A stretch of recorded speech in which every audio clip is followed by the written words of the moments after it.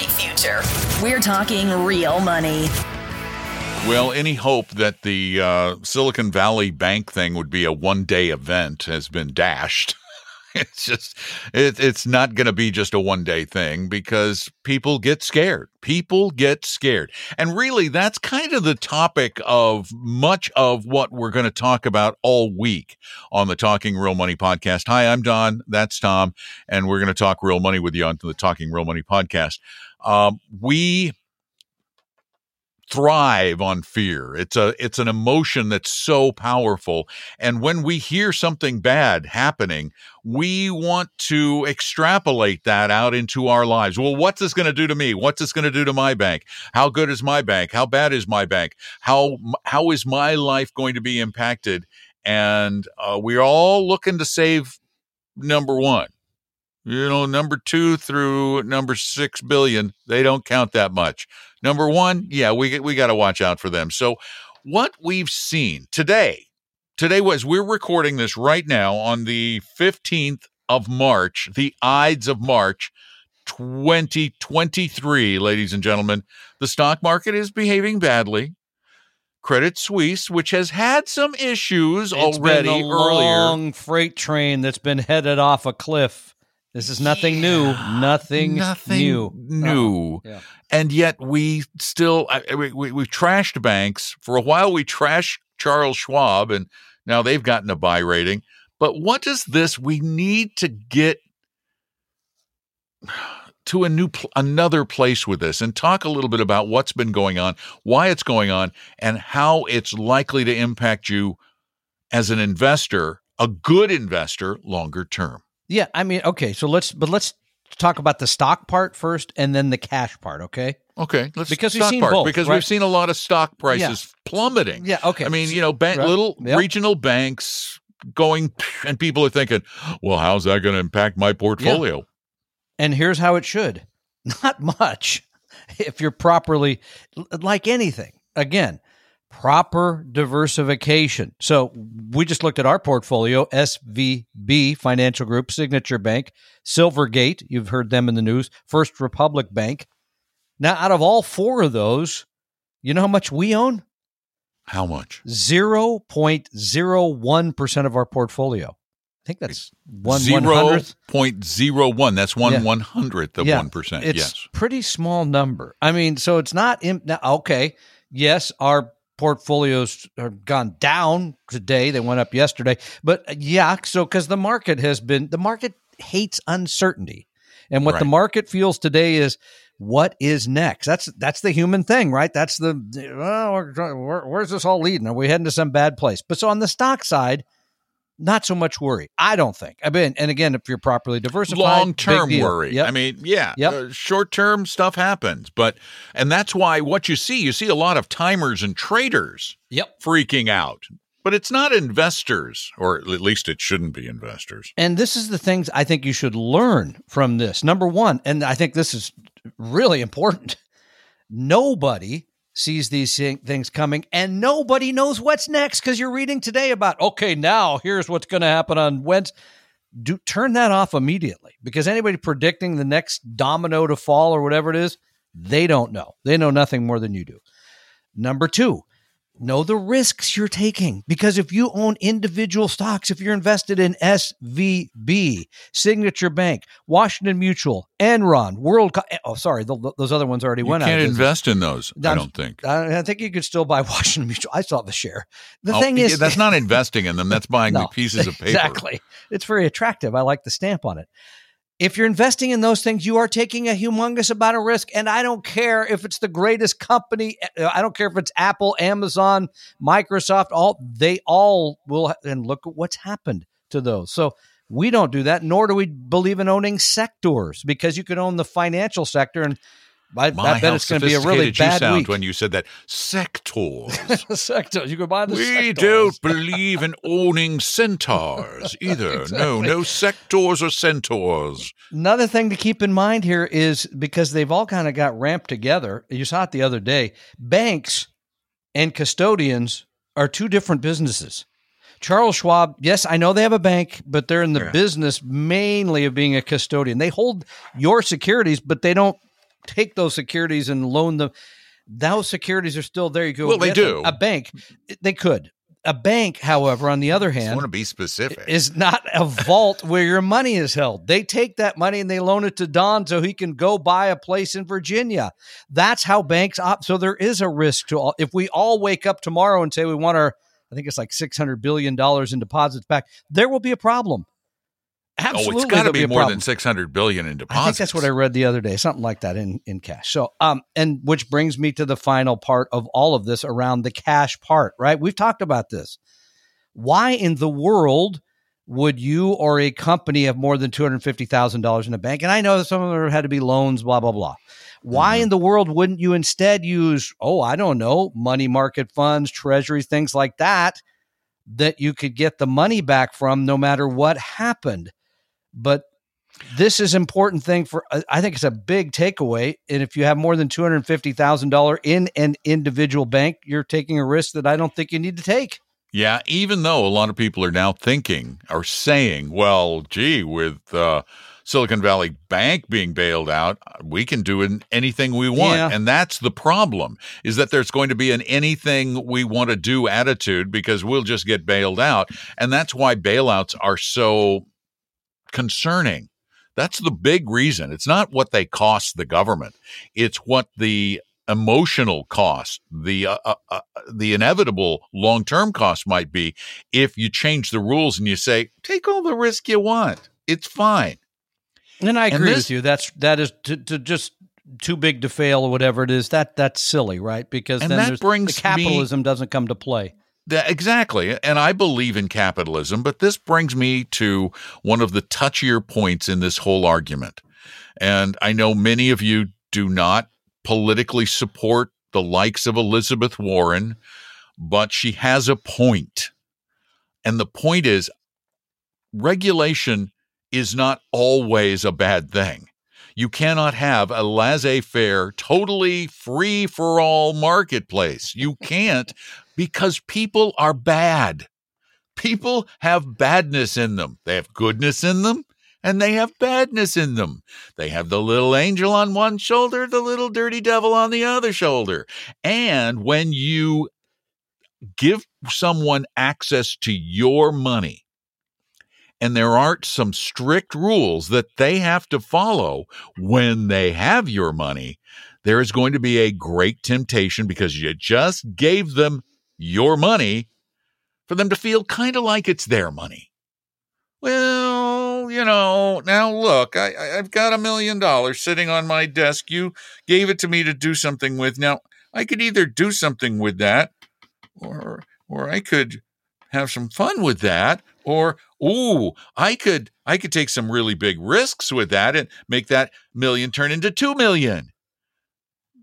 But what if you want your million back? And by the way, I think greed has come to play here. I mean, yes. SVB, Silicon Valley Bank was greedy. There's no doubt. Yep. No one can doubt that. They were unhappy with the returns of short-term securities and decided long-term would be better at a time when rates were very, very no question. And right. Is a little regulation needed here? Sure. You and I could get into a disagreement, I'm sure, around how much. I believe in banking and financial services that regulation is a good thing. It may mean that the people in that business are going to make a little bit less money, and that their shareholders are going to make a little bit less money. But these are like public utilities. And the industry has been better for some regulation of public utilities, not for the shareholders of the utilities, but for the ratepayers, the customers of those utilities. I mean, you see what happened in Texas in their free for all, no holds barred, no regulation, do anything you want economy. You had some disasters. So regulation is needed in some parts of life. It just is, because we're human. You can't trust us. And that is the us in the royal us, I guess, right? This is right. Everybody now. You're not just this is everybody. Okay, this is every single one of us. Right. And be honest with yourself.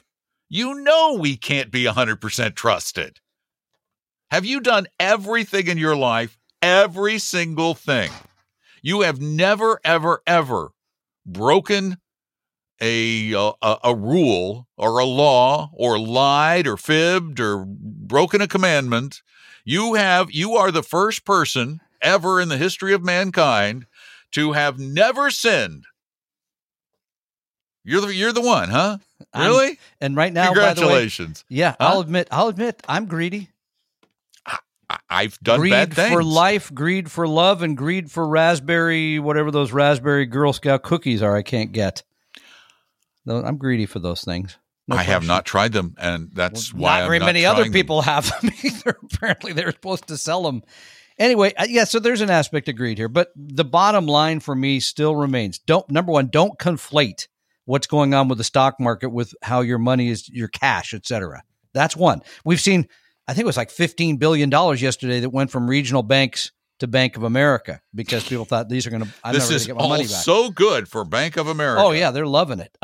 Number two, in general, you shouldn't be holding a lot of cash anyway. We say this on a regular basis. And if you're only holding up to $250,000, again, you see that, yeah, you'll get your money back. It might take, a weekend to get it. If you needed it Saturday, that could be a problem, but most people can wait until Monday. And number three, do not believe anybody who says the next domino to fall is this. That's the other problem I see with most people. They believe here's the guy who said, here's what the future is going to look like. We've told you on this podcast repeatedly, they don't know. Can I add another one, but my wife Please. won't listen? I want my, I know Turn she it won't off even. now? Yeah. Turn off CNBC. I don't have to worry about, God. Turn yes. off Goes without CNBC. saying. Yeah. Do not watch CNBC ever.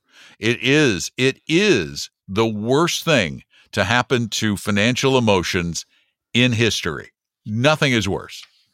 Well, and since you raised CNBC, we can go right to questions because I got a great one, okay? Okay. You're going to love this. Yeah? You're going to love this question. It's almost a great setup. This comes from Christian in beautiful Burien, Washington. Christian says, yes. Yeah. Christian says, every day on the radio, we hear something like stocks tumbled today based on job report jitters.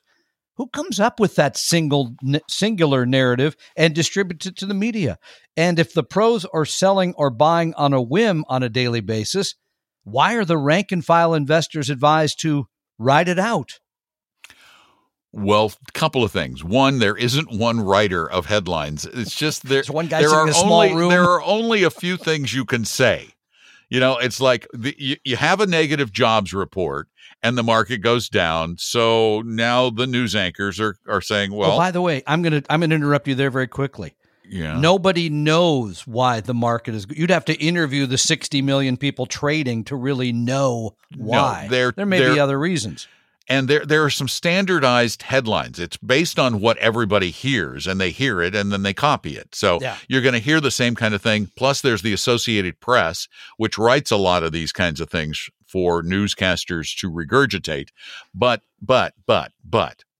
they don't mean anything. As Tom was alluding to, the market did not go down because of a jobs report. It might have caused a little more fear and panic, but the vast majority of the fear and panic is not among the institutional investors. They're not the ones doing it. It's the traders, it's the timers, it's most of us. The advice we're giving you to stay invested and to be patient is because the worst investors still are individual investors. They're the ones who let their emotions drive their decision-making for the most part. And if I can add to that, because he mentioned something about the pros selling and buying. Now, remember, the pros have to have quarter-by-quarter good reports, right? They got to show that they made money, et cetera. So they got to move money over. They got to do things, to make it look like, we made money in a down quarter. The good news is we know that's a losing strategy. Number two, you don't have to do that. You're able to, if you can handle the emotions of this, you build the right portfolio and you ride it out. And that has been the more successful long-term approach rather than having to window dress or do whatever you got to do at the end of every quarter or during the quarter to try to react to these things. And so can you imagine? That's why. Can you imagine how boring it would be to hear a newscaster in the morning say, they say, well, even though the stock market is down today, people who've stayed invested in a diversified portfolio over the last 10 years made good money. Yeah, because they could love to say hear that it. every newscast. Yeah, and that's why we don't get interviewed on other places. We don't, because we're boring. Because they know. By the way, we've done the interviews, and they come on and Right. go, "Okay, we already know what you're going to say." Yeah, Then- but shouldn't we do something today? The market's down. Exactly. No. Please Darn it. give us a headline, Come on. because Exactly. the weather guys get to make people panic. Exactly, Can't yeah. you help us make people panic? Exactly. All right, got Remember, another question. it's all real about quick. ratings. Exactly. This comes from Jonathan in Monroe, Connecticut. This is kind of specific. So All right. I What was is looking at the ADV Part 2 for Apello Wealth, Glastonbury, Connecticut. Oh, that's our company. That's our company. Noticed in Form ADV Part 2A, then Section 5E, it says, Apello is registered as an insurance producer in various jurisdictions. How can this office be a true fiduciary if they stand to earn commissions on the purchase of recommended life insurance products? They can't. Yeah, no. And guess what? I know. This has I been hate- cleaned up. It's as of the 31st of March. This will be bye-bye. This is something we've here's been why, lobbying for. but for here's years. why. Couple of years. Here's why. Here's the deal. Apello Wealth was a firm that we merged with, Vestry, our firm, years ago, or a couple of years ago, and they were going out and buying up firms like ours, smaller firms, but they also bought a lot of single practice firms where the advisor in that particular market, even though they were doing some of the right things, they were still selling some insurance products. And that when Apello came in, they said, conflict, you got to stop it. But they gave them a certain amount of time to unravel and stop that particular business. So that is a very valid point. Yep. Thank you for reading the ADV Absolutely. Part 2. Yeah. And And somebody else who asked me the same question earlier this week said, "Hey, on your ADV it says this." Yep, and it does. And we've changed. Yeah, so we've changed, we fixed it. So We the new never ADV, did it. No. The We Vestry part of the No. firm never did it ever, No, and it was still never a small would. part of the overall firm, but it still existed. And so the new ADV will be out the 31st of March. It will no longer include this section because we've cleaned it up. It's gone. It's over. Yay! March those people off to a quick firing squad. Yay! You know what? It's funny. See this I'm right kidding. here? We didn't shoot anybody. See this in my hands? Beautiful. Is that I hope that's a dinner somewhere that Isn't we're that a going. nice little cardboard? It's a Oh, my lovely goodness. box that came Yeah. in a UPS envelope. Uh-huh. I went to the doctor the other day, and I went to use my Apple card, the titanium card, Yeah, the white I metal have it, but card. I don't never use the actual has card. no numbers on it, Uh-huh. which is very cool. It's the coolest card because when you use it, it generates a one-time card for that merchant, which means it can't be used again. They So can't steal it. Nobody could hack that and Nobody use that can to buy skim a it, new steal car. it, hack it. Sure. No. Oh. But the card broke, as all technology will occasionally do. Wait, So I called. the actual titanium broke? Well, the electronics in the card. Ah, broke. okay. I was going to say. It wouldn't work. It got declined, and I went, "Why is it declined?" They said, "Because the card's not working." So they sent me a new card, and check this out. It's in this. Usually, when you get a card, it's in an envelope. This is in like some unbreakable cardboard package, which you have to unzip, and then you go inside and wait.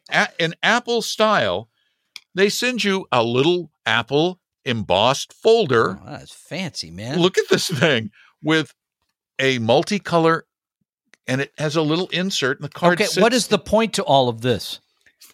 just because I thought this was a cool card. You know what? That probably cost him 2.5 cents in China somewhere too. By the way, And then what So- you do, this is so cool. You hold it up against your iPhone, and it activates it. Ah, okay, good. Well, since I'm just sharing. I have that card, but I don't even know where it is. 'cause Have you even used it? I've used the phone. You'd be proud of me. I've actually walked up and held my phone to the side of somebody's head and paid for something. I don't know how that works. It's weird, but I did it. I don't know. Oh, I did it. So gee, you're such a about it. Luddite. Yeah, oh, it's my pretty bad. gosh. anyway, so You yeah. epitomize ludditry. I think I just made that word up. All right, good. everybody. Thank you for being a part of this edition. Oh, look, we're keeping it under 20 minutes.